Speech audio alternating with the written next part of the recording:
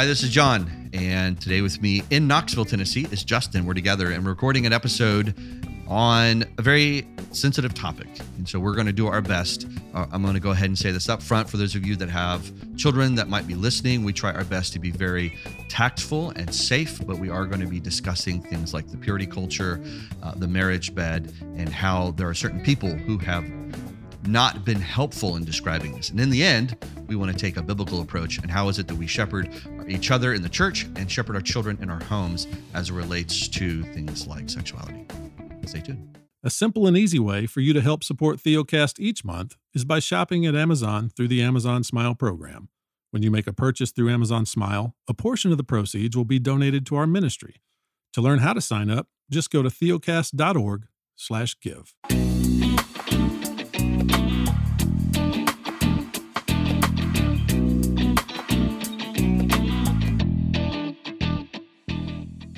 Welcome to Theocast, encouraging weary pilgrims to rest in Christ. Conversations about the Christian life from a reformed and pastoral perspective. Your hosts today are Justin Perdue, pastor of Covenant Baptist Church in Asheville, North Carolina, and I'm John Moffitt, pastor of Grace Reformed Church in Spring Hill, Tennessee. But today we are not in our respective homes. Thankfully, we've been able to, or offices. We have been able to gather. It was homes. That's right. We did used to meet in our homes, but no more. No more. God be praised. But we are in Knoxville. And we have been able to get together for the purposes of writing and planning and recording. Yes. And we have found a great place in Old Town. Recommend Old Town Knoxville. Old Town for Knoxville, sure. man. Old City. Old City, yeah. Old City. It's so cool. We had some opportunities to walk. We walked all over downtown last night and this morning. It's been good. So yeah, it's been good. But if you're watching on the YouTubes, you notice that I'm doing these strange gestures. I'm not trying to be immature or silly. I'm just excited to be sitting across from John to record an episode. Yeah. It's always fun. So it's good. So we're excited. We get to be in the same room, which means you'll probably hear some echo and the lighting and all that, but we're just all of it may not be suboptimal because we're not in a studio setup. That's right. Anyways, Justin, that's not why they're listening, but we do want to say thank you. Stay tuned. We've got some new content coming out. And one last announcement. If you've not downloaded or subscribed to our newest podcast, which is Everyday Grace, you should. I encourage you to do that. You can go to anywhere you listen to a podcast, or you can go watch it on YouTube. And these are clips that we put out every day, Monday through Friday, from my sermons, Justin's sermons, or the podcast. And they're about 3 minutes. And the purpose of it is just to give you some encouragement, reminders of God's amazing grace. Yeah. And Christ's sufficiency for you. That's right. Justin, important topic today, my friend. Bring us in. Yep. So we live in a day in North America where, as is acknowledged all the time, I mean, many Christian podcasts, many Christian ministers, ministries, et cetera, talk about this on the regular. The morality of our culture is shifting at a rapid rate. And in particular, the morality surrounding human sexuality is shifting at a rapid rate. Mm. And you and I agree that that's true. Yeah. And sometimes people make comments about the utterly unique situation we find ourselves in relative to the rest of human history. And I understand what people mean. And it is a unique era in terms of maybe the rapidity of the shift within a given culture. That is unique. But I think we need to be honest and be good historians as we survey the history of the world and as we survey the record of Scripture. Human sexuality has always been a thing. And perversion of human sexuality, deviant sexual practice has been a thing from the beginning. Mm-hmm.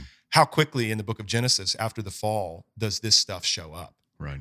You and I were talking about this. I mean, we think of Sodom and Gomorrah. We think of Lot and his daughters. We think of Judah and Tamar. We think of all of these things that are recorded in the relatively early chapters of the Bible, where issues of human sexuality come to the fore. So clearly, this is something that the church needs to be concerned with. And frankly, I go ahead and lead with this, and this is not meant to be punchy in any way.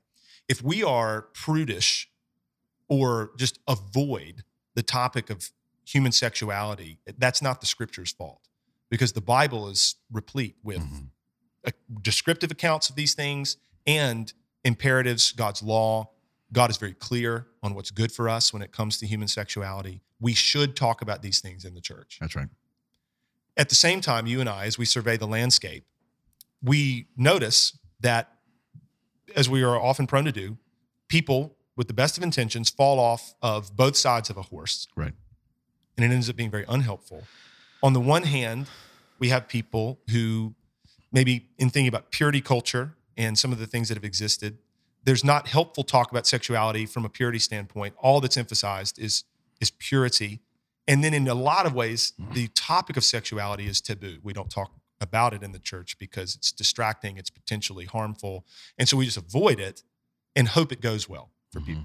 Not a good approach. No. But then on the other hand, you and I have tremendous concerns. There are people who have attempted to directly address the topic, but have done it in a way that often is crass and crude and is also incredibly harmful. That's right. For the saints. And so we want to have a conversation today about those opposite errors a little bit, just dialogue about that stuff. And then we want to talk about a better way. That's right. Not that you and I have it all figured out, yeah, but there are things that we can confidently say from Scripture, either that are chapter and verse or that are inferred clearly from the biblical witness. So, yeah. Well, this is such a tricky subject because you can handle it in such ways that, well, let me put it this way. The reason why it's tricky is that of people's experiences, right? Sure. So even using the word sexuality or the word sex can be such a trigger for people. That's right. You know, and there may be some people who have turned this podcast off already. Right. Which, you know, we're trying to be sensitive to that. We want to encourage and strengthen everyone. So this isn't a, you know, we're not trying to get we're not trying to be jock shocks and all this kind of stuff or whatever, however you say it. Shock jocks. Yeah. Thank you. But I do want to speak to how it's been mishandled. Scripture is very clear on how we are to use our words, and they're to be for the sake of edification and lifting up, or for correction, admonishment, right? Loving rebuke, right? And the Bible does have strong language it uses at times, but it's never crass. It's never inappropriate. It doesn't lack discernment. It is very direct, breathtakingly so at points. Absolutely, but it is not crude and crass. You're right.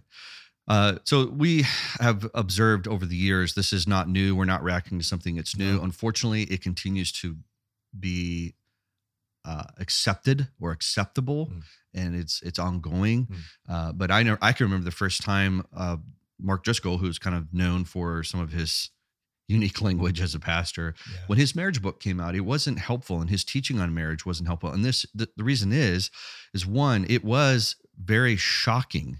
And that's the effect I think he was going for, that jarring of, you know, and he, to his defense, he's trying to respond to the culture that, well, we're just not going to talk about it. Yeah. So he's like, no, we need to make this normal. We need to make this a normal conversation within Christianity. But when he did it in such a way that I think he went over to the side where he actually lowered, I think, the sanctity and beauty and I would call it the holiness of it. Yeah. Right. I agree 100%. Yeah. So we're starting effectively on the side where we, in looking at attempts to address the subject of sex and human sexuality, pastors and ministry leaders, etc., have become very crude and crass in the way that they have spoken to things. Mark Driscoll is an example. Another one is Doug Wilson. Right. And we're not trying to be unnecessarily, we're not trying to point fingers. We're not trying to burn anybody down. We're just trying to call it what it is, because we use these two examples because they're well known. That's right. Driscoll is well known. Wilson is well known. They're in different spheres, but both of them are aiming to, we're not going to impugn their motivations. We trust they mean well, but they're aiming to address sexuality, and they cross a line very clearly in my mind of what's appropriate to say. Clearly. I mean, honestly, let alone in the pulpit, but in any situation. Right. I mean, and I think where it really crosses lines, the crude and crass talk is one part of it. But then you have these men standing in the place of God to give God's word to his people, or writing as ministers, writing as theologians. And that's just saying, thus saith the Lord. Yes. Yeah. With authority, right? That's right. I mean, with a platform, and you're writing things and you're saying things where you are binding the consciences of human beings in the bedroom. Yeah. That's a problem. And in particular, you and I are very concerned for this. There's a binding of the consciences of women regarding what they need to be doing with and for their husbands in a way that is flat out wrong and inappropriate. Yeah. It's degrading. I agree with you. The sanctity of the marriage bed has been violated. That's right. by a number of these people who are seeking to, again, I trust, do well, but that they're not. I mean, objectively speaking, it's not helpful. Well, and it's hard to even give examples because then I feel it's like inappropriate to say it would be inappropriate, right? So I don't want people to go and look these things. But if you're passionate about these particular teachers and you aren't aware of this, then there is a side of me that says, well, maybe you need to do your homework. Agreed. Because it does trickle down into the areas that they teach about. Sure. But specifically, even going down to, back to Doug Wilson and his view, he has said a lot of things about women on his blog and in videos and then he even defends his language and basically says that we need to speak harshly out against and directly and plainly about sin. Well, I've seen Paul and Peter and John and Jesus speak plainly about sin, and they never were degrading or demeaning. I was going to say they never demeaned. That's right. Yeah. So I think that there's a in particular, they never demeaned people in the church. That's right. I mean, Paul would say some things about the circumcision party that are very strong. Right. Because it's a heresy. Right. It's a compromising of the gospel for these people who are saying you need Jesus and circumcision in order to be righteous in the eyes of God. He's like, I wish they would emasculate themselves. That's right. I mean, that's very strong language, but it's in defense of the gospel. That kind of language is not used about the saints in the church who are seeking to be faithful. Right. And are wondering, okay, what has the Lord said about this? That's right. And then you're going to step into that and speak in this crude and crass way and bind consciences where the Bible does not. No, and abuse pastoral authority like that. Right. My wife and I have done a lot of counseling over the years. So I've been doing marriage counseling and pre-marriage counseling for almost 15, 17 years, something like that. I mean, is when I started first doing, so I was a college pastor for almost 10 years. So I can't even tell you how many weddings I've done.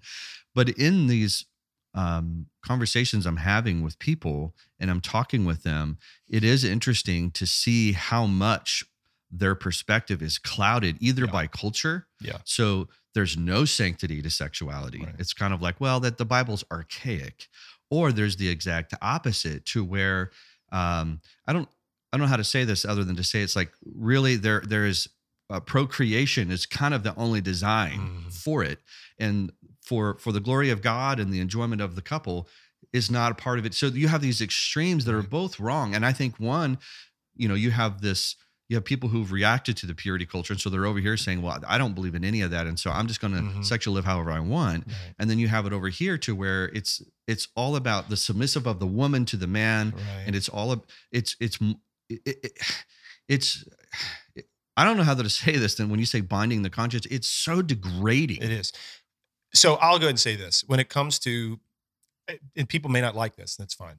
When it comes to Doug Wilson, I think the things that he says are degrading toward women, they are dishonoring toward women, and they are appropriately defined as misogynistic. That is true. Okay, that word is thrown around a lot. But not only him, but those who also write underneath canon press. Yeah, right. That word misogynistic and toxic masculinity, those things are thrown around a lot. Yeah. Doug Wilson is legitimately that. That's true. And the things that are written, as you said, by other authors under that label, publishing house, that publishing house would be the same. When it comes to Driscoll, he's talking about things that people should be doing and ways they should be expressing themselves sexually, within the covenant of marriage and the like, and is binding consciences in that way. I think people are attracted to Wilson for one reason. He's conservative. He's conservative. In their view. He is against the cultural shift that is wigging out American evangelicals. Right. He is, whether he would acknowledge this or not, I mean, there's a lot of theonomic reconstructionist type stuff. Right. I understand why conservative people are attracted because he's pushing back against this egalitarian movement. So the conservative, exactly, the conservatives and people who are really worried about the cultural situation and are worried about some squishiness in the church on issues of gender and sexuality, et cetera, would be attracted to Wilson. The role of a man. Yeah. Then with respect to Driscoll, though, I think his entire ministry, we commented on some of this in a podcast we did a while back where we interacted a little bit with the rise and fall of Mars Hill. Right. Mark Driscoll showed up on the scene on the tails of the megachurch movement and the very seeker-sensitive, attractional ministry models, where so much of what was going on in the American church was fluffy, didn't have a lot of substance, it was sentimental. It was all these things. And then you get this dude who's a good communicator, strong leadership persona, and he's saying the quiet part out loud. Like he's addressing things that nobody's been talking to. And you have a lot of young believers who were very disenchanted with their church experience.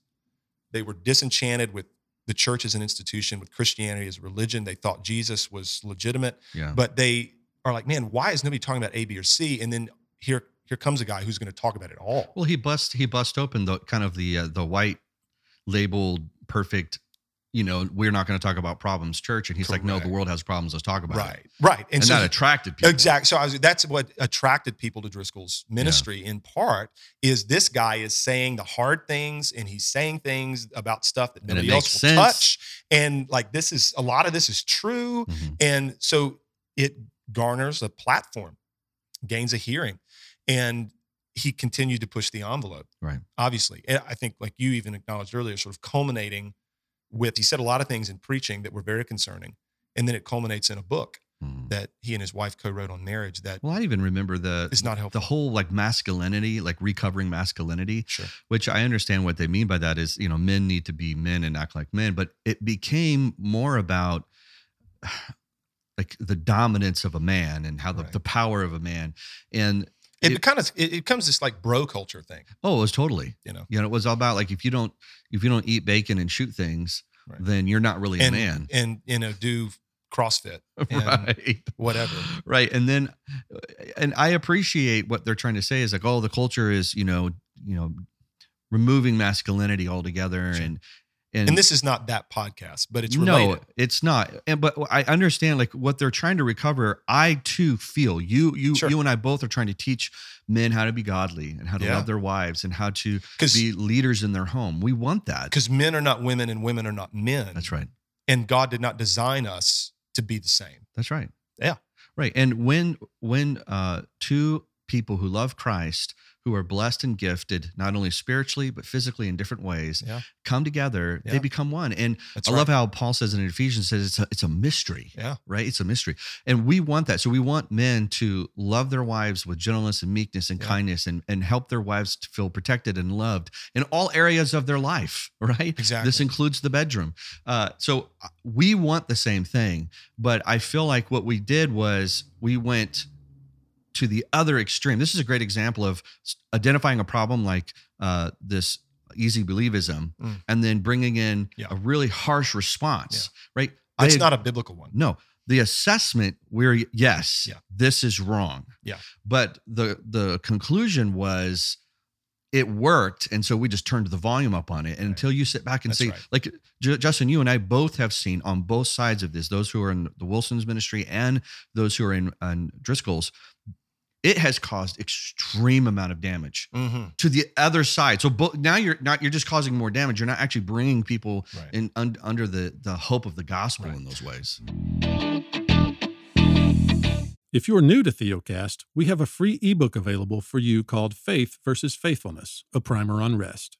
And if you've struggled with legalism, a lack of assurance, or simply want to know what it means to live by faith alone, we wrote this little book to provide a simple answer from a Reformed confessional perspective. You can get your free copy at theocast.org/primer. To maybe put a bow on it and put it in my own words, because I think what you just said was helpful. As people on this side of the spectrum who are like, we need to address this. That's right. They survey the landscape and they see that what's going on in the church with respect to sexuality, gender, et cetera, is bad. We agree. But the response is wrong.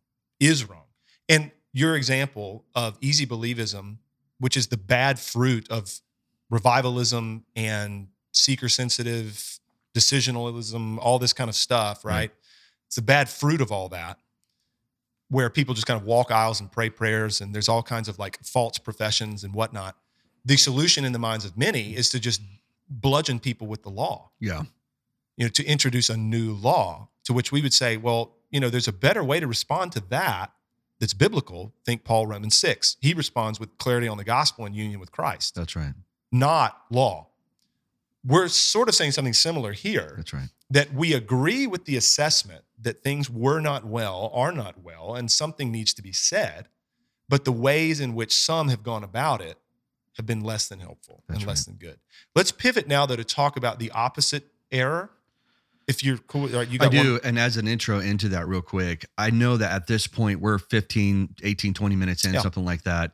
And I know there are people who have been greatly impacted by both of these men's ministries. And so, right. And what you're probably hearing is that, oh, you guys are misunderstanding them. You don't understand them. And specifically, we don't get this with Driscoll as much as we do with Doug Wilson. Right. You guys aren't really listening. You're misrepresenting them. And I say this with humility and compassion. Justin and I have done our homework. I have read and reread and reread many things to make sure that I am not misreading this. And it wasn't like a one-time quote or one instance or one area. This teaching is very clear. His view of marriage and sexuality, specifically Wilson, he has made his position clear. And so our criticisms of this is not a one-off conversation that was maybe slightly recorded from a clip of a sermon. Just so that people hear us is that I'm not trying to just bash because we're going to get views on this. No. This is not what we're trying to do. Well, and we're not going to we didn't put names in the title. We're not trying to just get clicks. Yeah. So to help you understand the what we're contrasting it with, which is, well, I'll hand it back over to you, is that we want to show you what I think the Bible does want us to do and the results of that. Well, we're going to get there. Yes.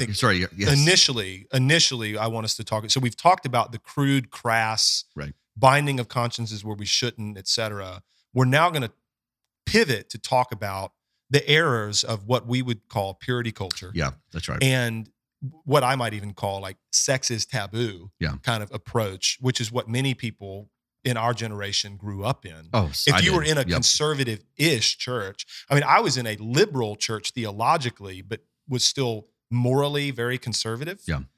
Be a good person kind of stuff. And this is how sexuality just was not talked about. It might occasionally come up in some awkward youth group conversation. Right. But even then, I mean, nothing really good was said.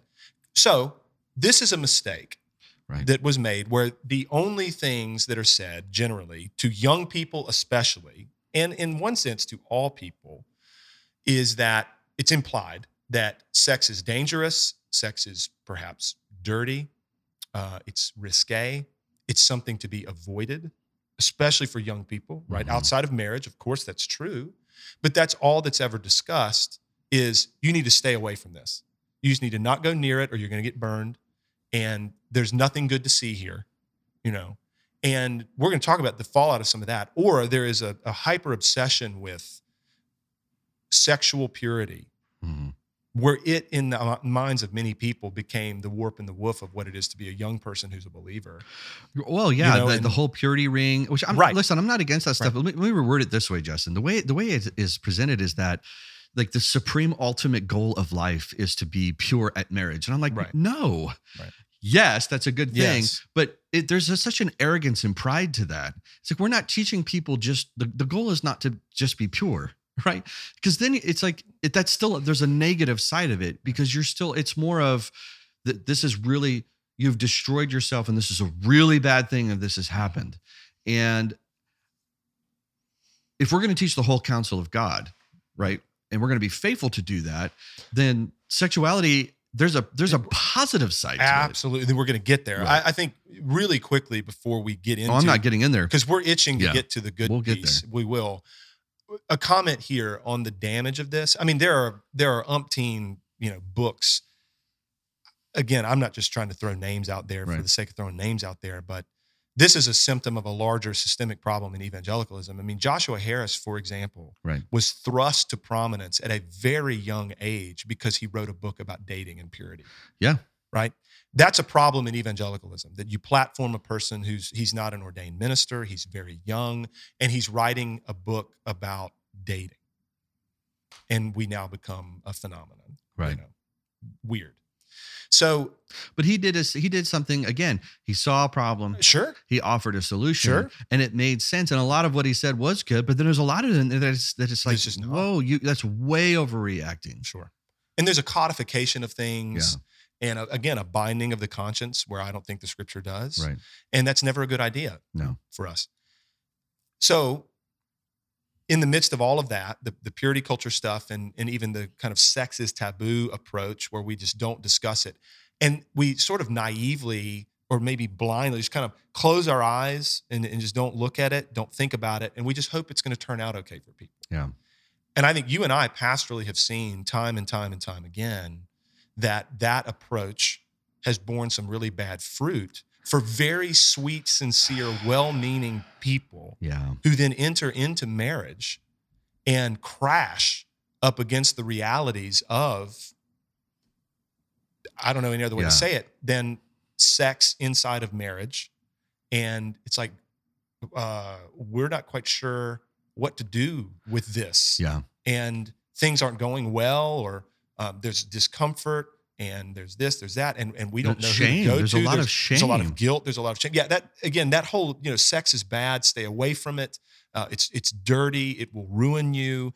And then immediately, this is the way I've framed it before. That's what we bombard people with. Right. And then all of a sudden, upon saying I do, we need to be able to pivot on a dime and now be prepared to completely and freely give of ourselves, our bodies, for the good and the enjoyment of another. Yeah.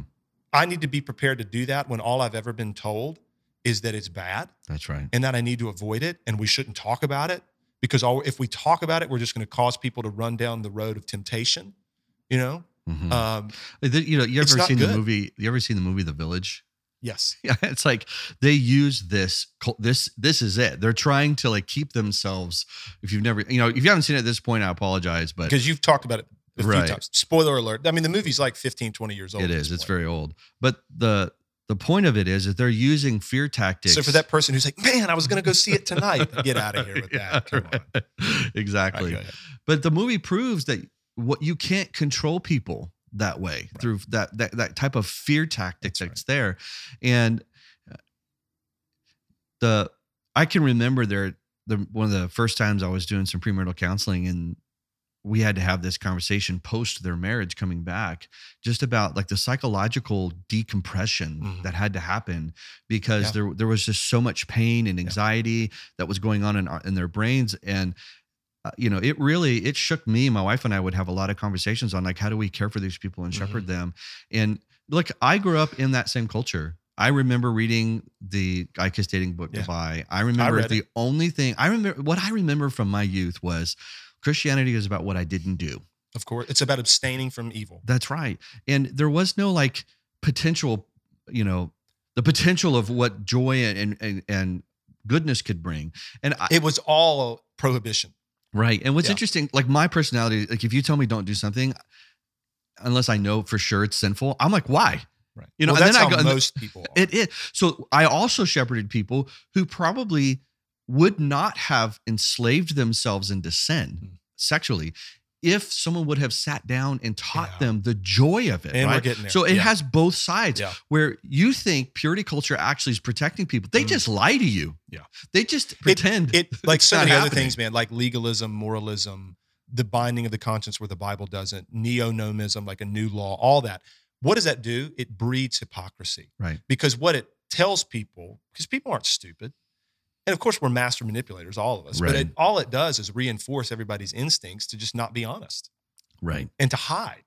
Well, and the world's over here advertising it, right? The world's advertising the greatness of what this could be in your life. Well, and they're advertising the greatness as it pertains to the flesh. Right. And gratify your desires. Right. And Christianity's response to that is just to throw a big X on it. And I'm like, that can't be our response because... Or just throw a blanket over it and say, oh, that doesn't exist. It's not, we don't talk about it. We don't, Yeah. So, not helpful. I'm going to move us into kind of the third piece of our conversation where we're going to talk about a better way.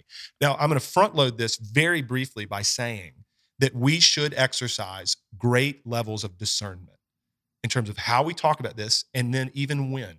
There are better and worse times to address this subject matter. And a lot of what we're talking about right now is not going to be something we would communicate from the pulpit. It's not even necessarily something we're going to communicate in public teaching per se, but this is the kind of stuff that we need to be able to talk about with our children. Right. And that we need to be able to talk about as believers, as saints in the church who are trying to help one another live. as we say true things to one another, as we exhort and encourage, as we admonish and rebuke and correct. That's right. This is the kind of stuff that we need to be able to talk about, or we don't have a chance. That's right. Because the flesh is frail and the cravings of the flesh are powerful. Very. You know? And I shouldn't say the flesh is frail. We are frail in terms of just how we can be at times. We're so easily derailed. That's right. And the desires of the flesh and the cravings of the flesh are very strong at points. And so we need to be able to help people see, as you've alluded to multiple times, how God gave us sexuality, made us male and female on purpose. And he gave us this gift. That's what it is. And like so many other good gifts he gives, it absolutely can be abused, corrupted, perverted, and it has been. Right. And it's incredibly damaging when good gifts are abused. God is dishonored and we are harmed. That's right. Legitimately. So we need to be very careful. We need to be very thoughtful, but we need to help people see the good and the beauty in it. That's right. And if we talked more honestly and openly about it, I agree with you, rather than creating this stigma, that word's used too much, but I think this is fair. Rather than creating the stigma around it, and rather than creating this like, oh, well, what is that? Because we never talk about it and all that, or rather than talking about it in worldly terms, which I honestly think Wilson and others in Driscoll, I think it's very worldly. I think it's very carnal. It's very primal. You know, it doesn't sound godly. No. It doesn't sound like light. When Paul describes people in the church and marriages, you don't hear this kind of language. You do not at all. All right, so let's talk about a better way. Yeah, I agree. One of the things that I love is that the gospel doesn't stop when the doors of the bedroom close. That's right. Right? That's right. We are liberated from the kingdom of darkness into the kingdom of light. We are given not only a new heart and a new name, but we're also given a new ethic and a way in which we treat each other. Like I love how Paul says the love of Christ controls us so that we consider others more. When I listen to people talk about intimacy, it's like your job is to make me feel good. That's your, and when this whole view of between the man and woman, it's like the woman's job is to keep me happy. Right. Or the goal of sexual expression is my own personal fulfillment. That's right. Which is very self-centered. Yes. You know, people are like, we're not supposed to enjoy it. I said, you're missing it. You're missing it. Actually, what scripture tells us is that the greatest joy and hope we have in life is when we are more concerned about caring for the needs of someone else, not just in the bedroom, but in all of life. But it applies here. It does. So when we approach sexual intimacy within the covenant relationship of marriage, man, how different would it be if we all approach that with this perspective that is clearly taught throughout Scripture, and it's broad in terms of its application, that we are to be outwardly oriented, I mean, in love toward God and love toward neighbor, that to love one's neighbor as yourself is to fulfill the law, right? This is how God tells us we are to be. Yeah. The love of Christ constrains us. Like the exercise, even this is an interjection, but it's applicable, the exercise of our Christian freedom.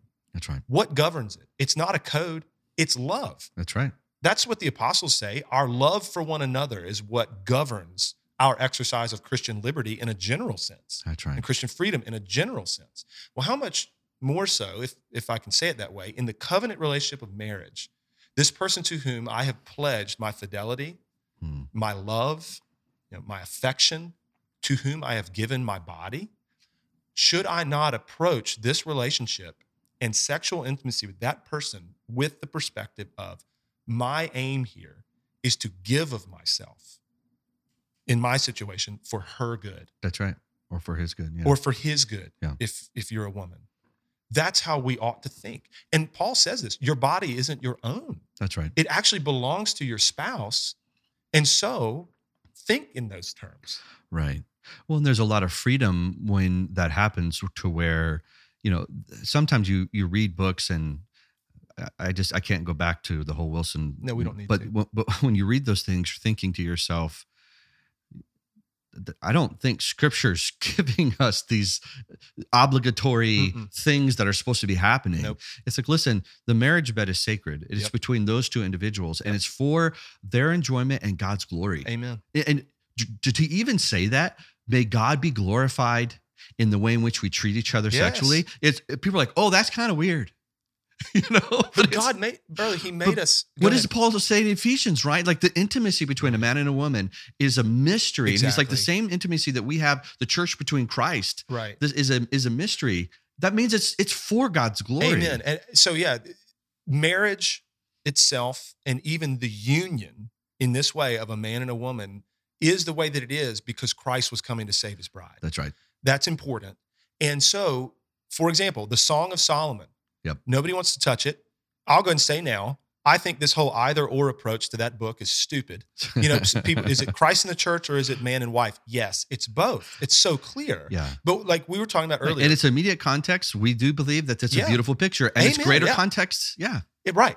It is. It's a man and his bride, and we should talk about it in those terms.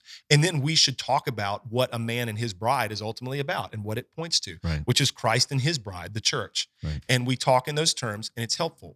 You and I were talking before we hit record about how we want to talk. Like you are already talking with your children because your children are older than mine. How I will be talking with my kids in the near term as my children will be approaching, pre-adolescence and all this.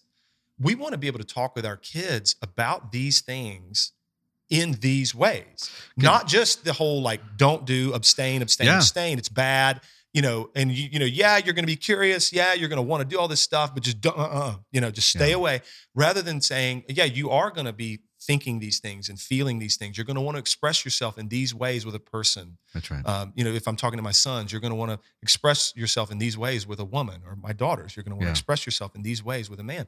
And that's a God-given normal thing. Yep. And it's actually really good when we use it the way God says we should. And it honors God. It's for our pleasure. It is for procreation. It's for all of these things. And let's talk about it like this, like we would talk about other good things that the Lord has given to us, like we caution our kids. I mean, we're just pulling out all the stops here. But like in my home, my wife and I, we consume alcohol, and we do not hide it from our children. We tell them what it's called. We talk openly about it with them, and we let them know that it's not appropriate for them now. It's a good thing that the Lord's given us that we enjoy. And in due time, we'll teach them more about it and how they can responsibly enjoy it. That's right. So that in their minds, they'll never grow up with a stigma around, that's like dad's juice or something, that he doesn't want to talk to me about. Right. So this is not the same, but it's similar in that let's talk openly. It's good. Here's how God has intended us to use it. So talk to me about the things you're feeling. Talk to me about the things that you're wanting to do. I'm going to talk to you about some things that you need to be aware of and some pitfalls that you could find yourself slipping into that I don't want for you because I love you. Yeah. And here is the good that God has for you. And let's hold, if we're going to hold out, let's hold out for that. That's right. Yeah. I wish I had these conversations when I was younger. I recently in more depth. Yeah. My parents were very faithful in this way and meant to do good. And at the same time, I think we all, because of the culture we grew up in, wish that we could have talked more openly about some of this. So I had a conversation recently with my own son. And what's interesting is I'm going to challenge every parent in here. This is not a one and done. They don't need to know the anatomy and then you work on. And then So what you have to do is it's a constant, let me put it this way.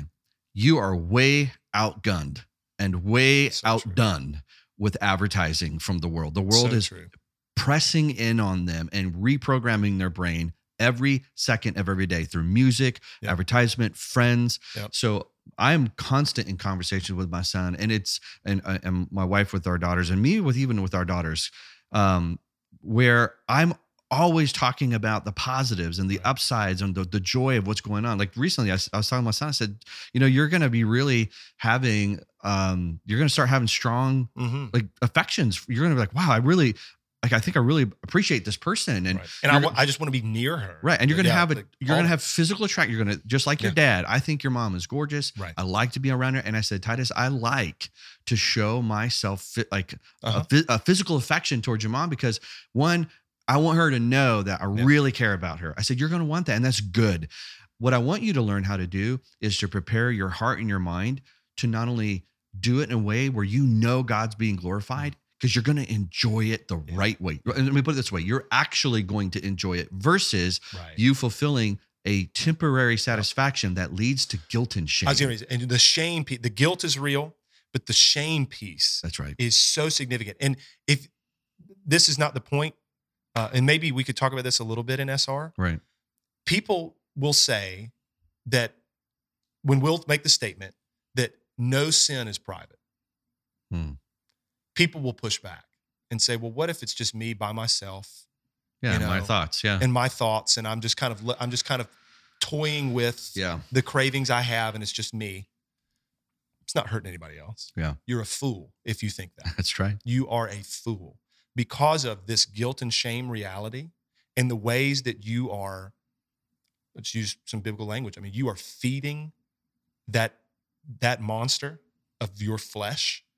You know. You mean to tell me you're not going to treat them differently? Exactly. That's significant. But then you will, in particular, if you're a believer, even if you're not, because you are made in God's image and his law is written on your heart, your conscience will be wrecked. That's right. You will be riddled with guilt and you will be riddled with shame when it comes to this aspect of your life. So do not for 1 second think that you can toy with your cravings and your passions by yourself and it will not affect other people. It will. It will. It will. Yeah. I will speak into this as well. I think this is why we do have an epidemic in the church when it comes to people struggling with what they watch. You know, it's like, Justin, you and I both have to counsel men and women, and I would say women too, men and women. That's right. It's not a male-only issue. And when sexuality becomes purely appetite fulfillment, right, where we are just satisfying the desires of our flesh, well, that makes it super easy to do that. And well, my spouse isn't doing it for me. And like that's just a whole reprogramming of life. Reprogramming of mind, because now it becomes transactional. It's about my gratification. Yeah. And then I end up resenting my spouse because my spouse is not meeting my expectations. That's right. It's just, it's a death spiral. Right. So I think we should definitely talk more about this in SR, and we've got a lot of things that we can still cover. But for those of you, we keep saying SR, stands for Semper Reformanda. It's a different second podcast Justin and I do for those who support us monthly, and we just provide some additional content, additional thoughts. I do have some more thoughts about this problem with pornography in the church. And we'll speak to that in our Semper Reformanda. If you'd like to learn more about that and join our community, you can go to theocast.org. We have an app that Justin and I are on. We're going to actually do a live post shot here just to talk a little bit about some stuff. So it's just fun. It's a fun community that we hang out with. As Justin always says, it's like Facebook, but better. It is. And we do have a Facebook group if you want to go join that. If you haven't downloaded it yet, go listen to Everyday Grace as an encouragement. My one request is that you be gracious with each other as we work through these things. I know there's a lot of opinions. I know there's a lot of heated debates. Let's speak the truth in love, being gentle and kind. Well, and especially when it comes to secondary matters, we should be very charitable. That's right. All right, we'll see you guys next week.